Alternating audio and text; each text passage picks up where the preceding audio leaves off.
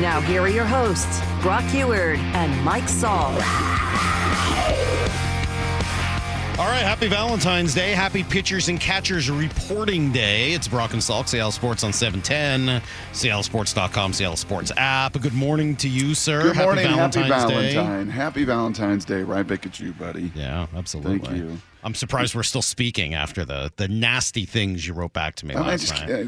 For someone in to my say hour of need. Someone to say you're dry, that is just, that crossed the line. That crossed the line. I had enough with that. The worst talk radio host of your generation was fine. But when they called me dry, that was just a bridge too far. I didn't even see that. I am so sorry. What do you mean you didn't see it? I sent you the whole damn thing. What's the matter with you? Oh, I just looked at the dry part and I thought that was just that was too much. Yeah, all right. Well, you're lucky I'm here today after the verbal abuse that I took all day yesterday, the ratioing and everything else. It's just I'm barely functioning today. But Mariners pitchers and catchers report. It's one of the happy days of the year. I don't care how frustrated any baseball team makes you. I don't care if you've had to root for the Cincinnati Reds or the Pittsburgh Pirates or the Oakland A's. Well, maybe the A's.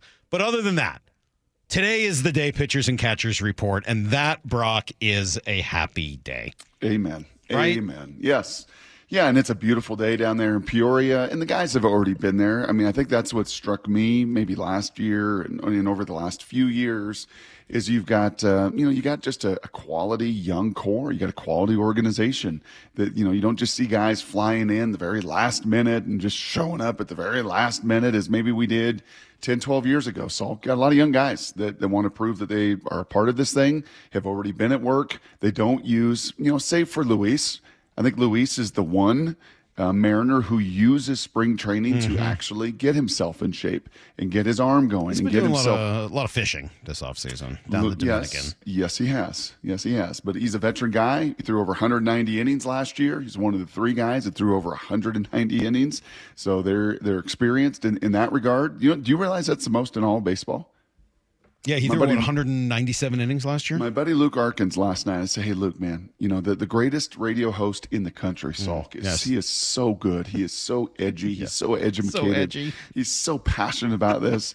And I know we're going to open the show with pitchers and catchers. And you are just, you are my saving grace out there. And you do such an amazing job. Your intern, yes. Yeah, of putting together incredible information. And this one struck me as much as anything, Salk, and I do think it leads to so many further conversations, and that is that the Mariners last year, consider this, Castillo, Gilbert, and Kirby each pitched at least 190 innings. Do you realize that only 12 pitchers in all of the rest of baseball threw 190-plus innings? Yeah. You had 3 on your team. Philly had Nola and Wheeler with 2. No other team had more than one dude. Some of that, though, is, some of that you can look at it and say, geez, that could be a little bit of a problem heading into the next season, health, etc. On the other hand, it's also like, yeah, you have the best 1, 2, 3 in baseball. Like, you have the most solid 1, 2, and 3 in baseball, which is why they were able to go deeper into games and get you through all season long. So I don't know. I'm a little torn on how much to read into that. I think you see that one both ways a little bit. It's an extraordinary number. Whatever way you want to cast it, it's an extraordinary number that you have 3 times more than anybody else. You have 3 of the 15 in all of the game of baseball. So you can cast it, sure, if you want to, have a little fear and reservation, make sure you protect them and da-da-da-da-da. And maybe you do both. Yes. Right? It's okay to have a little fear and be worried about them, and also at the same time, I think you need to be like, yeah, hey, look, this is a really good rotation with 3 guys that, according to their expected WAR totals, may be all number 1 starters in baseball if you sort of put quotes around it, all in the top 30. So yeah, I'm curious what we get from Luis Castillo this year. He's going to end up starting on opening day. He's the veteran. He's the guy. He's the rock. He's La Piedra, right? All those things. He probably didn't have his best year last year, right? Just watching him. And yet the numbers were all, like, when you look at the actual numbers, his ERA was right where it's been, 3.34. His whip was right where it's been, 1.1. His strikeouts were still at 10 per 9 innings, all right on track. He did give up a few more home runs, which is a little odd given how many games he pitched at T-Mobile. Yep. He did give up a few more walks than you'd like to see, so I think both those numbers are ones that you want to watch heading into this year. The walks probably concern me more than the home runs, and I think the defense will hurt him a little bit this year as well because it's not going to be the same.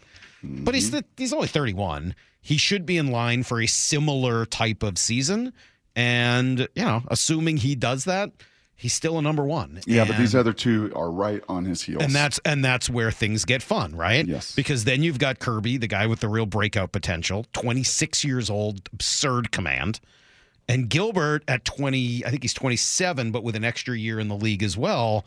Logan's kind of at that age where he should be figuring out how to pitch in addition to knowing how to throw. Does that make sense? It does, because there is a number with him that is very concerning to those next level guys, like a Luke Arkins and baseball savant guys, and that is that hard hit rate, man. He gets hit hard 43, 44% of the time over the last 3 years. That's been a consistent number.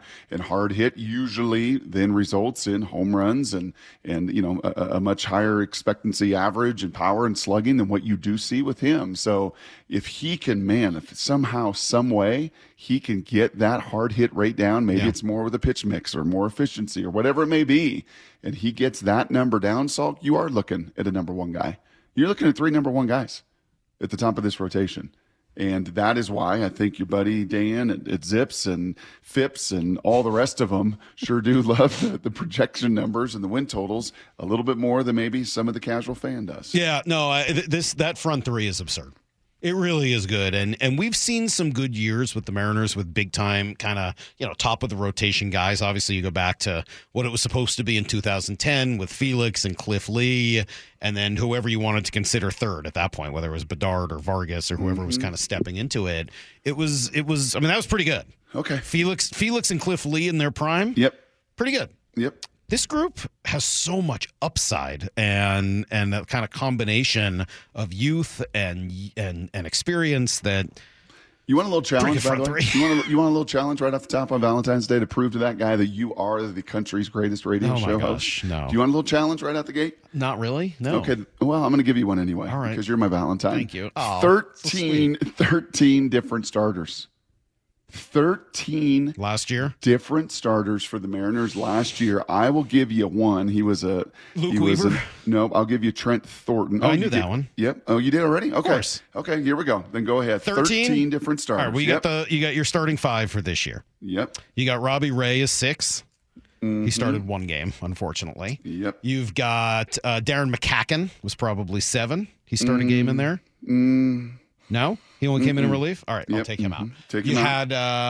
Let's see. You mentioned Weaver and Luke Thornton. Weaver, Trent Thornton. So now you're at what, 8? Yep. You had the guy who started the one game in Toronto and then ended up getting hurt immediately afterwards. Yep. What's his baseball bat is named after him, or his first name is after a pretty popular Easton aluminum bat. There Easton you go. McGee. Thank you. All right, now you're at 9. I'm at 9. I need 4 more. Yep, you got Marco Gonzalez. There we go. Boom! Look at you, the country's best radio host. You got Chris Flexen would get you to 11. Oh my gosh! So I'm going to need 2 more. Dude, you are right. Are both guys starters, or were they relievers who started a game? No, they're both you got little starters. Tommy Malone. You got little Tommy Malone. That is a dozen. All you right, got one and more. Emerson Hancock. Woo! You see why he's the best? You see why he's the country's best radio host? That hard. Look at you right there. Yeah. That wasn't really that hard. You nailed it. I thought McCacken would have started one game, but I guess not. Other than that, that's pretty good. That is really good. Well, I'll tell you the 2 guys you're going to be talking about a lot, because I don't know if you want to get to 13 again this year, but if you want to keep it a whole lot closer to 5, then you're going to need quite a bit from your 2 young guys. No, not Kirby and Gilbert, but Miller and Wu, obviously. Yeah. And it was, Shannon was saying last week, good stuff from her, saying that Bryce Miller does have a sinker, a new pitch for him to try to get lefties out, which is where he struggled significantly last year.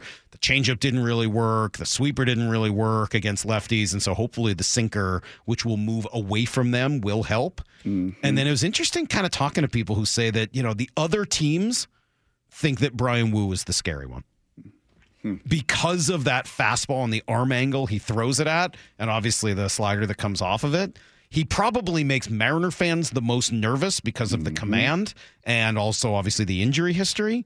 but he's the guy that scares other teams probably more than Bryce Miller. Yeah, and I think what scares the Mariners and why they're going to be very protective of him. Salk, going back to 2018, he has pitched 24 innings in a year, 49 innings, 17 innings, 28 innings, 57 innings, and last year bumped up to 131. Yep.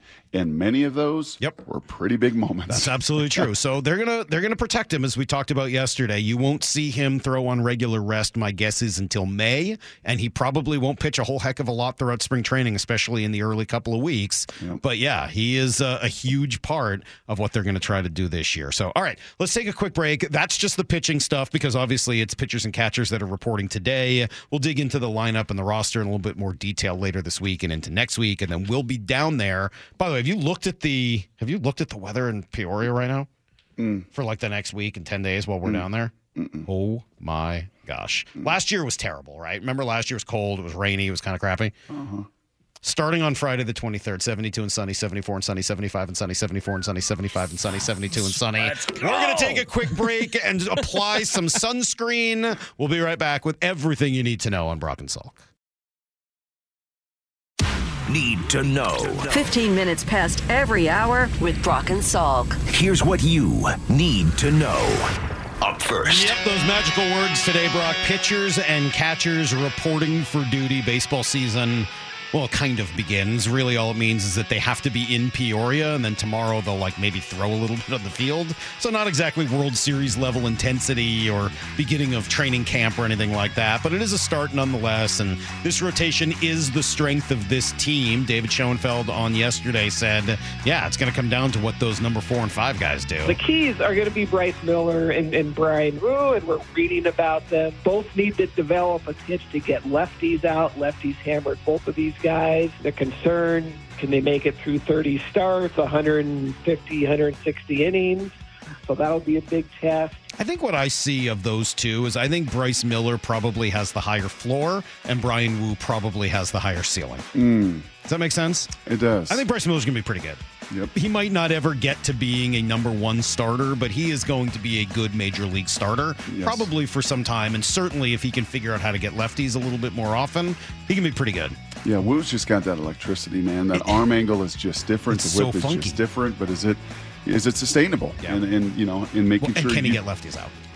Make sure you take care of all of those issues. If last year was a bit of an outlier with 13 different starters over 162 games, I think the safe number and a number you do hear, and we heard it from Jerry just a couple weeks ago, is you got to have 9. You got to have upwards of 9 guys. It's the Wolfpack. It's that's a throwback. Gotta have a Wolfpack. Yeah, that's pretty good.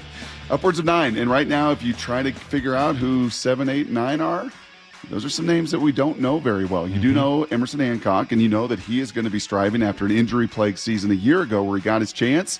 Looked pretty darn good, too, by the way.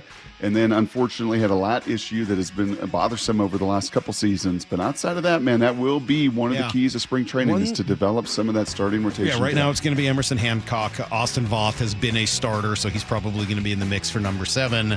I would just look out for the name Levi Stout. Remember, he was the Mariner pitching prospect. Went to Cincinnati in the Castillo deal. Levi Stout. Yeah, it's Stoudt.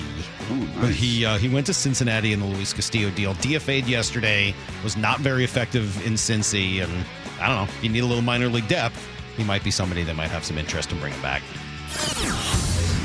Here's the second thing you need to know.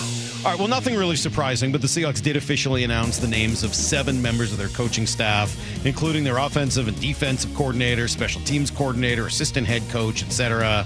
No real surprises there. They still have a long way to go, even with that coaching staff. But, yeah, they get the most important spots filled, and they can kind of go to work now on the rest. I want to play you this sound from NFL Live from Dan Graziano, Brock. He was talking about specifically Ryan Grubb and Michael Penix and what the connection might be here in Seattle. But listen to where he goes with this, because I think he takes it in a whole nother direction. A lot of people are going to want to connect those dots between Grubb, the new offensive coordinator there, and Penix, who he coached in college. And that maybe that's part of their thinking. But, they could also be in a situation where they would trade up from 16 if they were looking to draft a quarterback. Remember, they did a lot of work on the quarterbacks in last year's draft. They went out and to the pro days and saw and talked to Stroud and Young and Anthony Richardson. They were picking 5 last year because they had that Broncos pick from the Russell Wilson trade. They didn't have taken one. All those guys were taken before they picked. You know that Seattle is looking around with the idea that at some point they're going to need to find their long-term solution at that position. And Geno Smith, as well as he's played for them, 33 years old, it's possible they just don't see him as that. Mm-hmm. I will say this, and some of this is from my nephew's experience there, and maybe we talk to Sammy over the next couple weeks and kind of get his insight on Ryan Grubb and this system and everything else. We are going to chat with Roger Rosengarten tomorrow. I look forward to that, the right tackle that, boy, he's projecting to moving up the charts, maybe a second-round pick come April. Again, about this system, but with those two and Sam in particular, I know Ryan Grubb loves unique arm talent. Mm-hmm. He loves a guy that can throw it to places that others can't. Immediately people say, well, this system's going to be great for Geno. Geno's got accuracy. Geno's got good arm strength. I would not say that Geno has elite, different arm strength. In fact, Drew Lock, maybe that's why his name continues to get mentioned. Drew has got a cannon for an arm and a very easy arm to make every throw 60 to 70 yards down the field. That is one of the traits that Mr. Grubb does look for. Here's the third thing you need to know. Nice win for the Kraken last night as they went to overtime. They won in overtime? In Long Island. They actually won in a shootout, Brock. Will it be tuna time in the 2-hole? Tatar scores! Tomas Tatar! Yeah, 1-0 in the shootout. Grubauer started net, gave up just 1 goal in the game, none in the shootout. He was stellar in his first start in months. Matty Beniers actually scored a goal, his first in over a month, second since before Christmas. Yep. And, they won in the shootout. We talked to John Forsland in the last hour, and I thought he was very spot on with his comments about Matty Beniers. Like, look, what he's shown is that he's not a number 1 center. Yep. At least not right now. Yep. He's a number 2 center. And if this team wants to get going, they're going to need a number 1 center. A birthday boy on Valentine's Day, Mr. Forsland, huh? Yeah. And a shout out to Arlene. Her birthday today, too. Upstairs? Yep. What? Yeah. Shout out to Arlene. Wow. Happy birthday. Oh, awesome. Brock, I wanted to say before we end, need to know, I feel so bad. Things in college football are obviously rough. Oh, here we go. A 6-year, $7.8 billion deal with ESPN, and that only covers the college football playoff game. So I really hope these poor programs can survive. It sounds like things are really going poorly in college football. I figured that would be coming somewhere along the way, that you would shoot that one right over the hill. Well, I mean, obviously they're not doing very well. There's no we'll no money. See, There's no money. Because there's lots of speculation. Another article written today that maybe we're not going to have 12 teams, Salk, but maybe we're going to immediately expand to 16. Why 12 when we can have 16? Well, still, I hope they can figure out what to do with $8 billion. That's everything you need to know. Quarter past every hour here on the Brock and Salk Show. Yeah, that sounds rough. All right.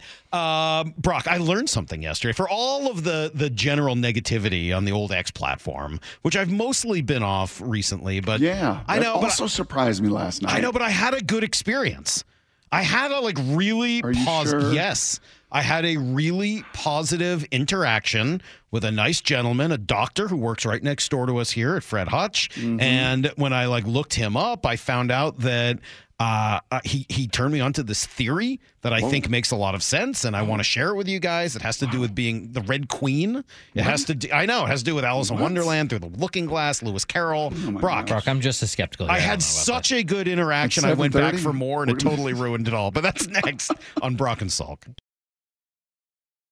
You're listening to Brock and Salk Powered through the Alaska Airlines Studio. on Seattle Sports and the Seattle Sports app.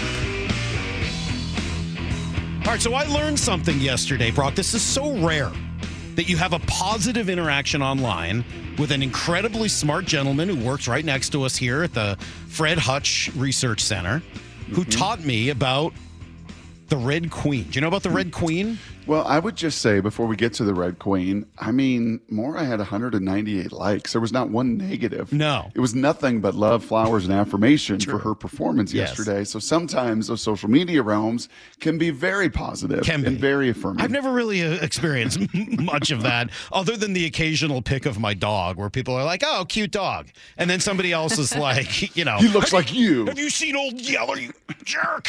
Like, all right, I'm tone it down. No, Yes, I'm not Maura. She has much better interactions with people than I do. But I did get something pretty interesting. I thought this Red Queen thing was fascinating, and it came out of this whole idea of trading DK Metcalf and what that would look like. And so the Red Queen comes from Through the Looking Glass, which is, I think, the sequel, if I'm not mistaken, to Alice in Wonderland. Lewis Carroll, he was a mathematician, wrote those books. Anyway, the Red Queen quote is, "It takes all the running you can do to keep in the same place." It takes all the running you can do to keep in the same place. And so that line from that book leads to the Red Queen hypothesis, which is used in science. But it says, for an evolutionary system, continuing development is needed just in order to maintain its fitness relative to the system it's co-evolving with.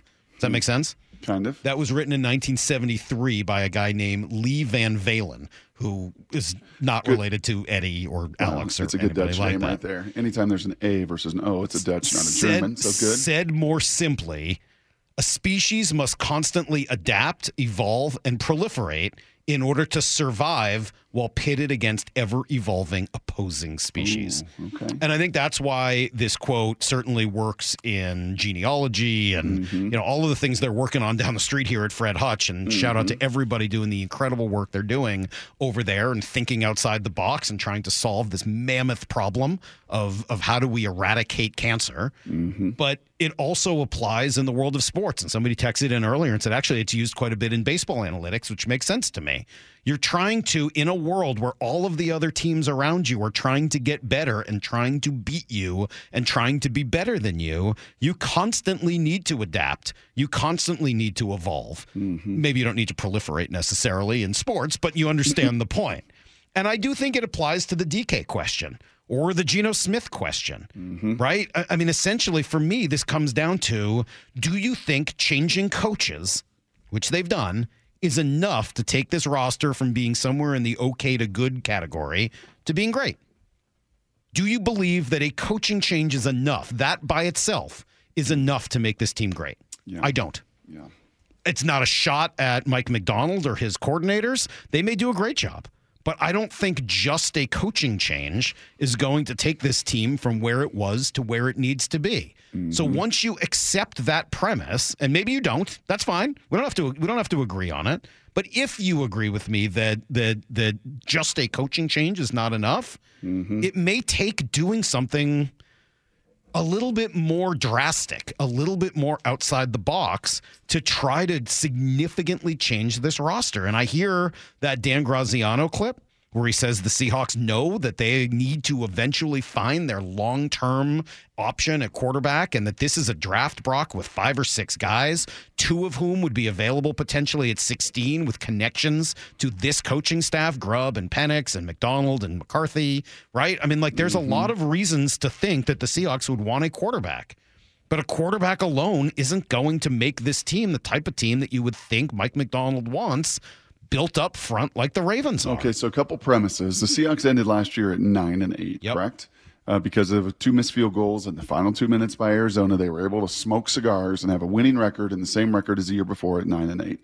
If all of the personnel was the exact same, if you lost to Uchenna Nwosu in week 6 exactly the same way, all of those issues, Geno's going to miss a couple games with the injury. Everything fell the same way it did over the course of the 2023 season. But this was Mike McDonald, Ryan Grubb, Scott Huff, Aiden Durd, all of the new coaches, Jay Harbaugh, and the entire staff. How much different is their record? Mora, Justin, Salk. Is it 1 game different? If they chase edges but now remember, this is youth all over the place. The first time D coordinator, right? First time head coach, first time special teams coordinator. I'm going to say their record is the same. Yeah. And that's not, again, it's not a shot, but that for whatever advantages they might get from having, a better scheme in place, they might lose from having a first-time head coach that's just unknown. Yep. That's not to say he's going to be bad at it. It's just, I don't know how to rate his in-game decision-making or any of that because we've never seen him do it. So I would think that the best and smartest bet would be on the same record because it could be better, could be worse. Yeah, I might go +1. I may make them 10-7, Okay. and maybe some of those games, instead of getting hammered 6-1 as you did against Baltimore with 600 yards to your 100 yards and 6 first downs, and really some of those games where they just were not terribly competitive. That they would have been. That there would have been some schematic things done week to week to have a much better plan than you did. So I mean, maybe best case scenario is a +1, is a 10-7, and therein is some of your premise. Then, okay, so how do we do this?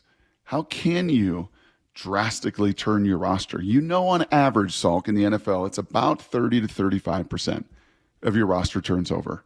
A lot of that is free agents that get a little bit older. A lot of that is youth at the bottom of it.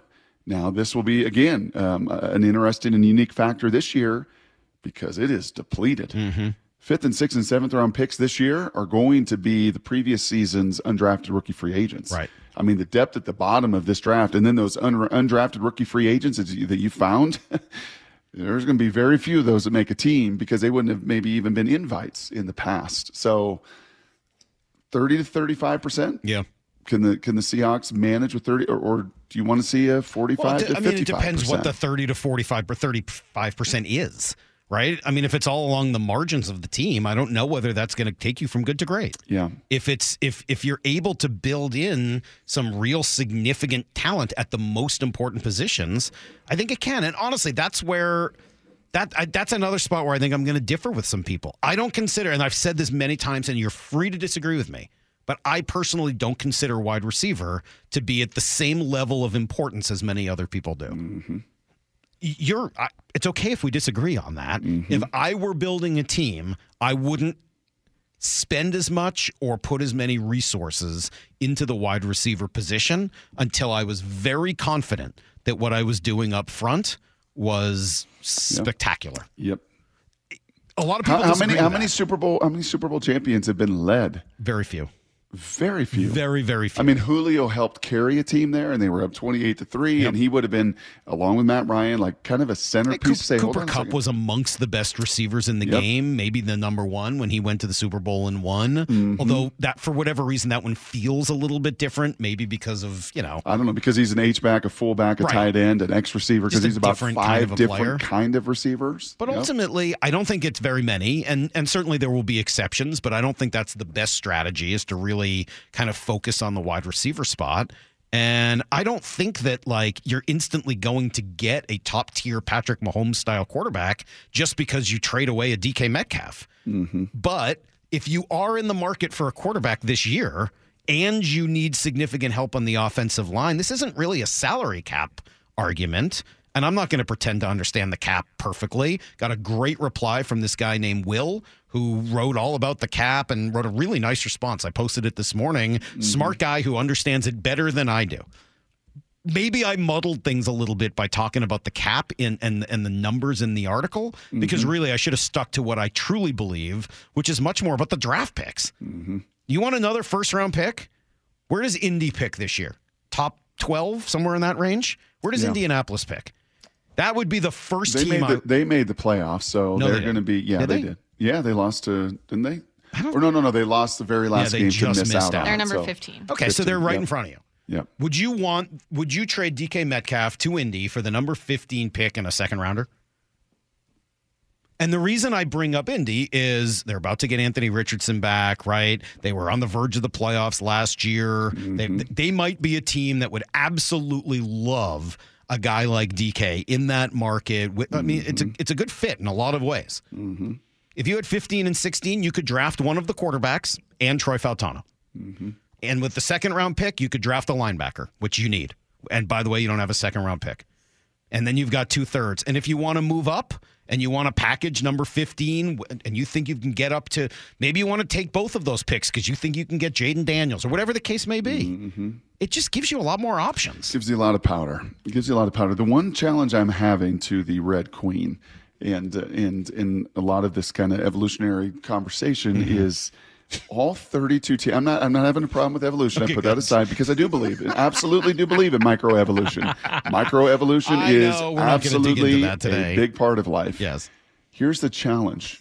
All 31 teams are trying to do what Kansas City has done. Mm-hmm.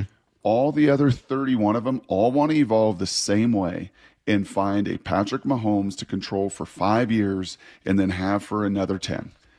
And it's, he is obviously such a unicorn in so many different ways. But man, that is, if we can only, how many organizations Salk have spent so much time, not even just running, but sprinting to, okay, what do we got to do? How are we going to do this? How are we going to trade out? How are we going to get our Patrick Mahomes? Because we need a young 22-year-old QB, absolute stud, and he can solidify our careers. He can solidify our program. It can change everything.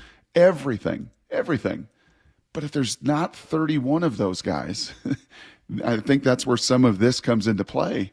If there is not 32 of those guys, and there's not one of those guys, I'm not sure. I'm just not big on the whole wide receiver thing.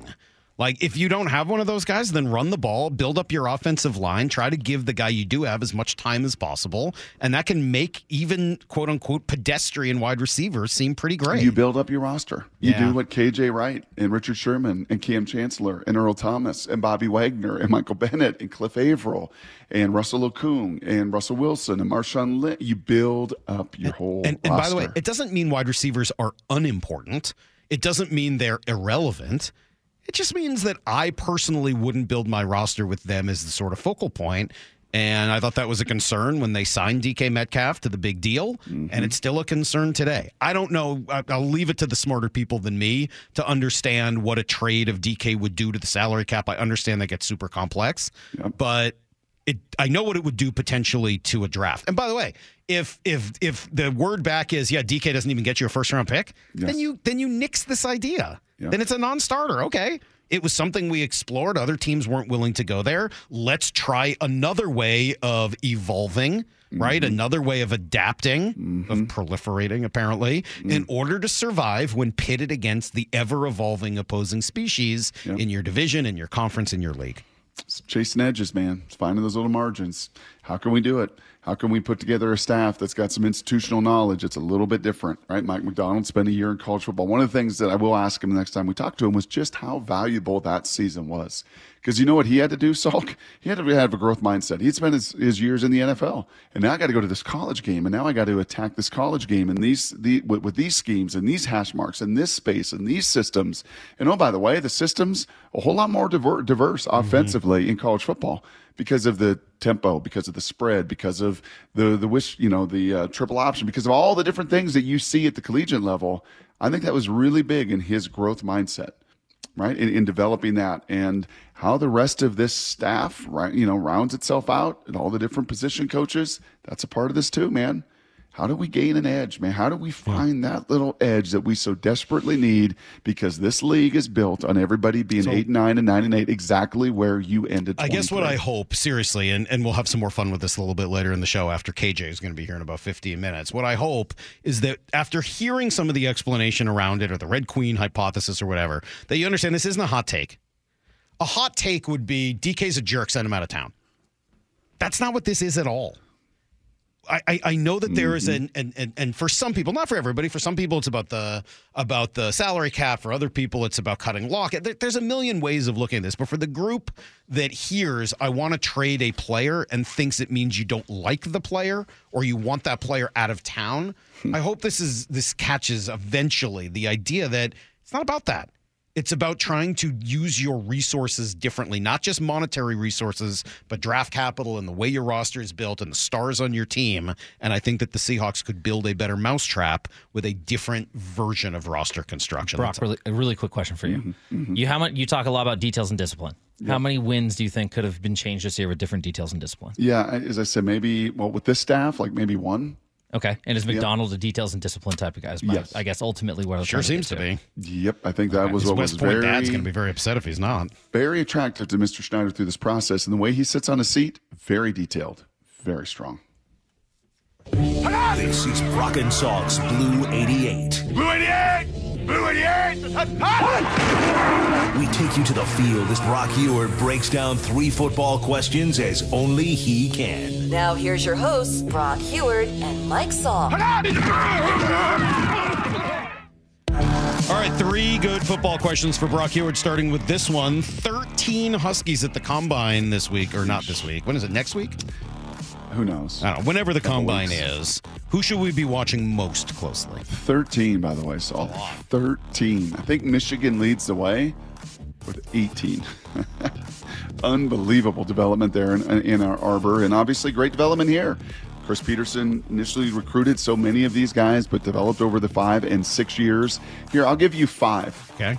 I think there's 5 of those 13, and Penix is not one of them, by the way. I think a lot of his work was done at the Senior Bowl, but his 40 time, and he better run it, will be really important. I think Braylon Trice is number 1. That dude can flat out play. His pressure rate is off the charts. As many pressures the last couple of years as anybody in all of college football. But it's his body, it's the size, the strength, the power. He is going to have to put on a show with his physical prowess. The game tape you absolutely love. And I think he's got tremendous instincts and all the rest. But he's going to have to show off, as are the 2 receivers, not named Rome Odunze. I think Rome will be just fine. He probably doesn't run his 40 even at the Combine or do much. We'll do that at his pro day. But Polk and McMillan going to, once again, have to put on a show. Going to have to do something electric. You know, if Polk is big is and strong as he is, runs in the 4.4s, they're going to look at that tape and go, whoa, look at all of this production. 1,000-yard receiver, too. Huge plays. Great contested guy. McMillan, super silky smooth in the slot. But you got to run, and you got to run really, really fast. And then the last 2 would be the 2 tackles. Rosengarten put on display his traits at the Senior Bowl, showed that he could be a left tackle and a right tackle. As Jim Nagy said, you're not going to get him in the mid-rounds anymore. He's going to be a second-round pick in this draft. If he goes out there and reps 225 30 times, if he goes and runs a 4.85 40, if he does that, look out. His stock is going to fly through the roof. And I'll be curious how much Troy Fautanu does and what he looks like. Because he is super impressive as well. But, man, there are a lot of dogs that will be on display in Indianapolis. All right, question number 2.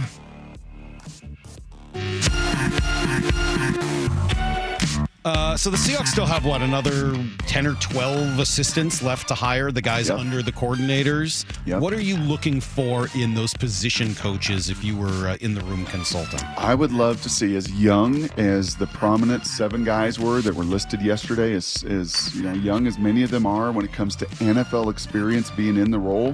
First time Scott Huff, O-line coach. First time Ryan Grubb, OC in the NFL. First time DC. First time head coach. First time special teams. That's a lot of first times. Daniel Hackett had a lot of first times in Denver, and it spun, and the game sped up on him. I'd like to see some seasoning with guys that have done it before, and most importantly, Salk, have been player builders and empowerers.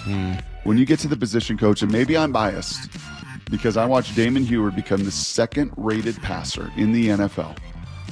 Damon was the second-rated passer in all of the NFL with the Kansas City Chiefs.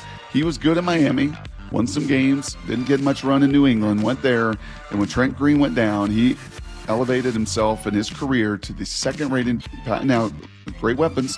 Tony Gonzalez helped, and Priest Holmes helped, and the O-line helped. Stepping in for Trent Green is a career win for anybody.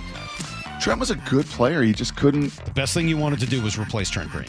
Yeah, that worked well for Kurt, and it certainly worked well for Damon. And if you peel that onion back, Damon would say, I don't think I could have done that without Terry Shea. Dick Vermeil, head coach, great, coordinator, awesome.